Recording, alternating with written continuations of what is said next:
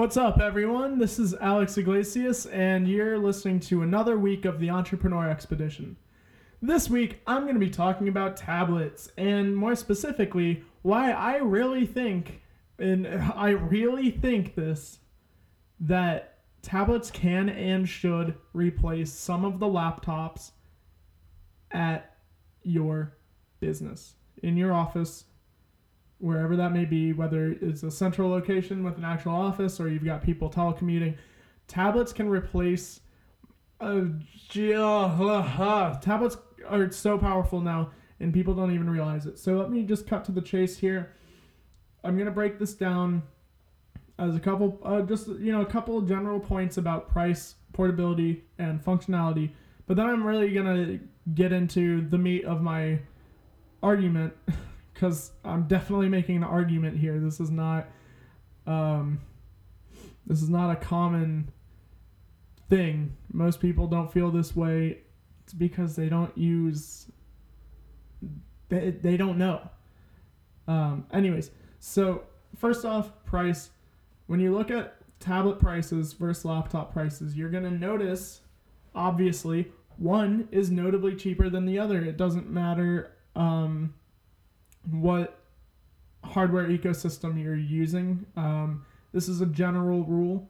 Tablets are going to be cheaper. Granted, you do have, especially when you compare cross-platforms. So if you compare Dell computers to an iPad Pro 12.9 inch, fully spec'd out with 512 gigabytes of solid-state storage, sure, the iPad might be more expensive, but the iPad is going to be better than that computer. Trust me.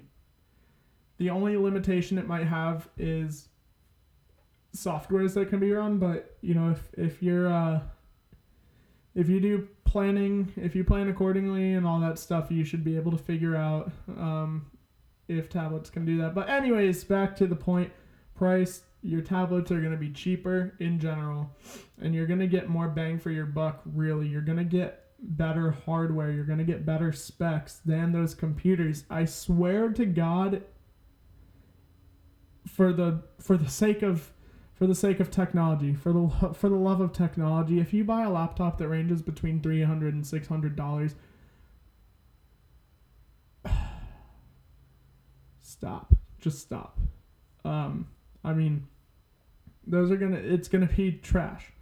But the good news is that most tablets actually range from $300 to $600. Again, you can get expensive tablets. Microsoft Surface Pro 6 just came out recently. That's expensive. iPad Pro. They've got new ones coming out. Lord help me, I don't know what the prices are going to be, but the old ones are expensive. It happens, but they're amazing devices, and I'll cover that later. But as a general rule, tablets are cheaper. Everyone knows this. Moving on to portability. Also, things that people already know. This is a reason that people buy tablets for consumer purposes. Is their portability. You can get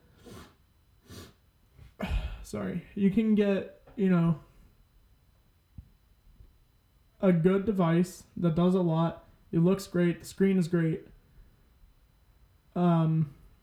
And they're only about 9 inches long or 10 inches long. You're not really going to find a lot of laptops that are that small.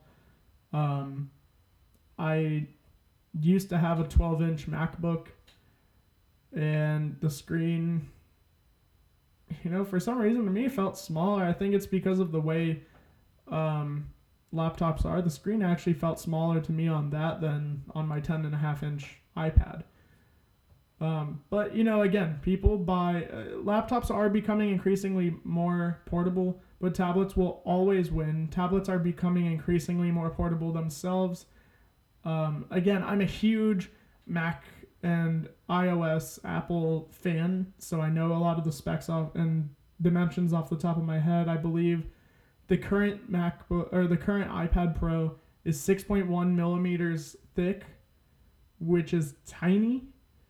And the new model is going to be about 5.9, a little bit under 5.9 millimeters.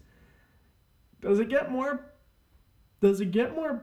portable than that? Does it get more practical? Does it get more usable? Whether you're whether you're on the couch on the weekend trying to do some work that you couldn't catch up on earlier in the week, or maybe you just decided since you have a flexible employer that you're going to do some work on weekends, or if you're on a flight, or if you're just like a lot of modern workplace employees, you like to move around a bit. Not move around job to job. I mean, that is also a trend, but I'm not here to talk about that. But I'm talking about physically, like moving around in the office. People love to do that.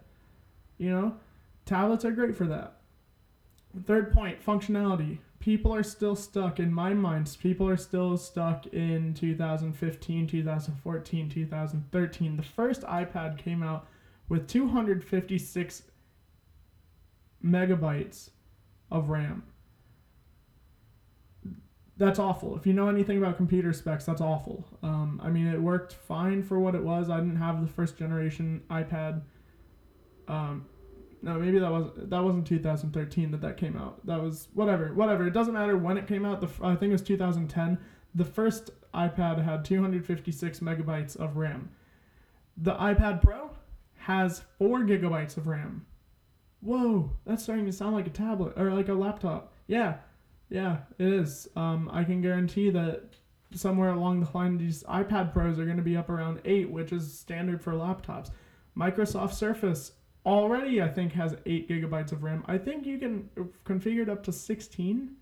Granted, the Microsoft Surface is notably more laptop-like than the iPad because it runs a full the Microsoft Surface does run full Windows 10 desktop software and everything, which potentially, probably gives it an edge even in functionality. The iPad, the Surface has no limitations for functionality, actually, and neither does the iPad. The only problem with the iPad is that it is a little bit closed source with some of the apps that come on it, but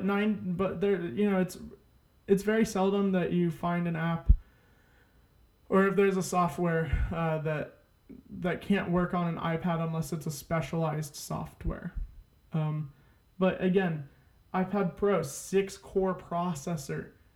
Does your laptop have a 6-core processor? Probably not. Mine doesn't. I've got a MacBook Pro and I don't have a 6-core processor. Again, comparable specs I'm pretty sure exist in the Surface. I'm not sure if they go up to 6 cores, but definitely quad-core. Quad-core i5, i7. Apple's chips are just as good or better than some Intel chips.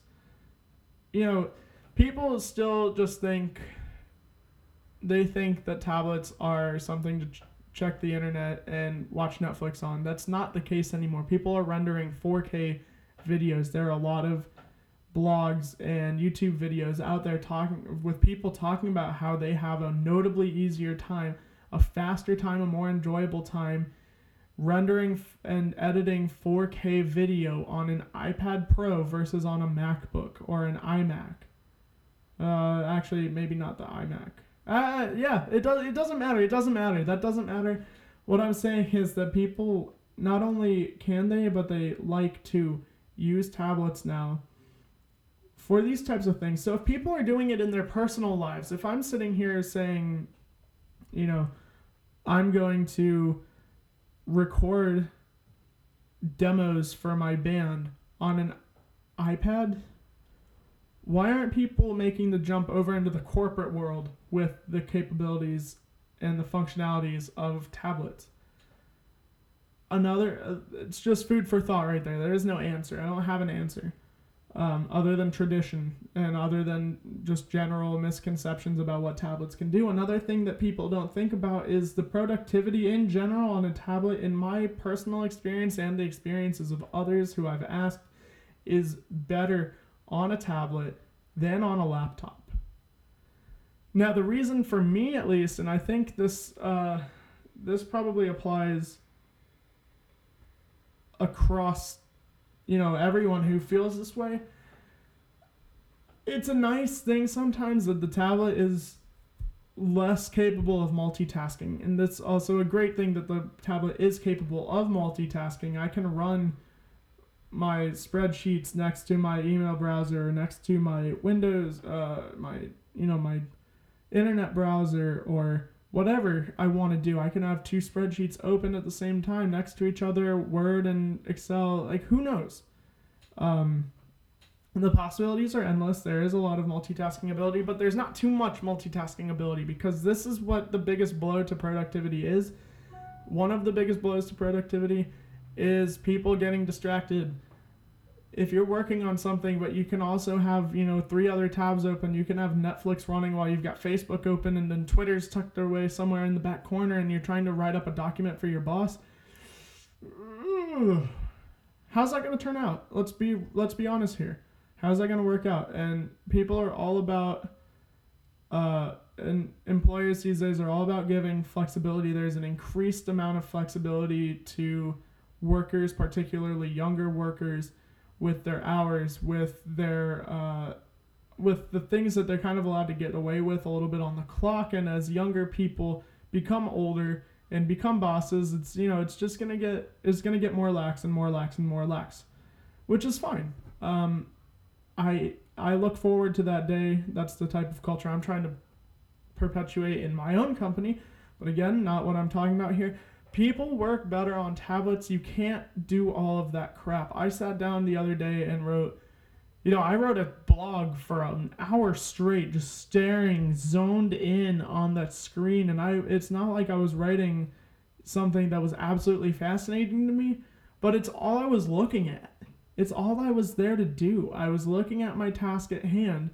If I was writing something and I needed to pull up another tab, I certainly could.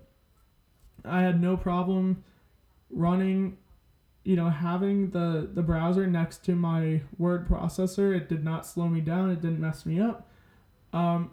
If you need the full screen, there's a lot of gestures on all of these tablets for switching back and forth between things, so you can go on the internet and then swipe right back to whatever else you were doing if you needed to do a quick lookup. Every single tablet on the market now has a built-in virtual assistant, which is really nice. If you're writing and you're like, hey Google or Cortana or whoever, Alexa, what is this? What does this mean? Stuff like that. And so I'm talking about all this stuff. I'm saying productivity is going to be better. People can zone in better on work. And you're going to sit there and say, well, I can't do all my work on a tablet. First off, I don't want to because it's small. I get it. That's fine. Also, there do exist bigger tablets than 10.5 inches. You can get a almost 13-inch iPad Pro. You can get, I think the Microsoft Surface is around 12 inches, which is adequate. And I believe most of these things can hook up to external monitors too if you need like extra space to just look or whatever.